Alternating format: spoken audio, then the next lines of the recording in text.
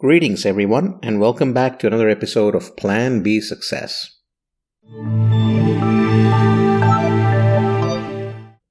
Why do you watch a movie? For entertainment, you might say. But aren't most movies made about the good winning over evil or happily living ever after? Why so? Is it because that's what appeals to our reptilian brain? Do we need to feel assured and good at the end of an entertainment event so we can carry that good feeling longer? There's a ton of blame put on the modern media for sharing news and stories that spotlight things gone wrong. However, when good wins over evil, or some of these disasters we hear about are met with helping hands or made amends to, and such news confronts us, we feel good, right? Well, as humans, we are wired for a sense of security and well-being, and expect to see the same around us in search of conformity. Nothing wrong with that. And when we see or hear good news, our spirits are definitely lifted. Happiness is an essential ingredient of our lives, and everything we do is geared toward it.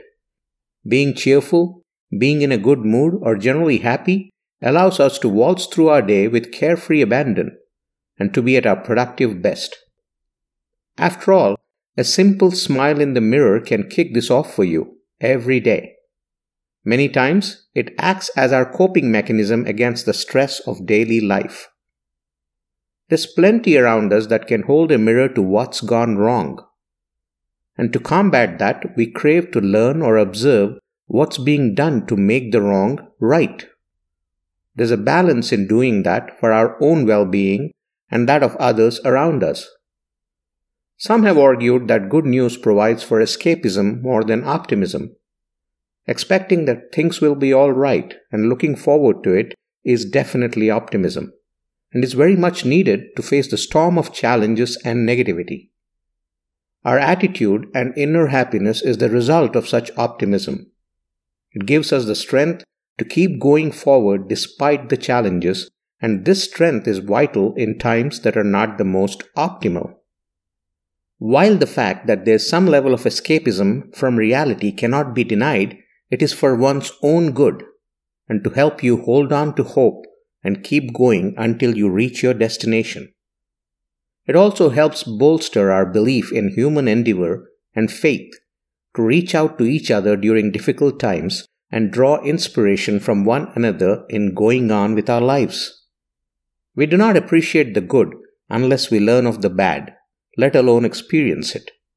So every happy ending is to a bad beginning or a bad story, right? Such endings provide us with the reassurance we need that it'll be all right in the end, which ensures we have the strength to go through it now in anticipation of that happy ending. Good vibes or good news is vital to our well-being. The effect it has on us is immeasurable and can mean the difference in how we fare through a crisis.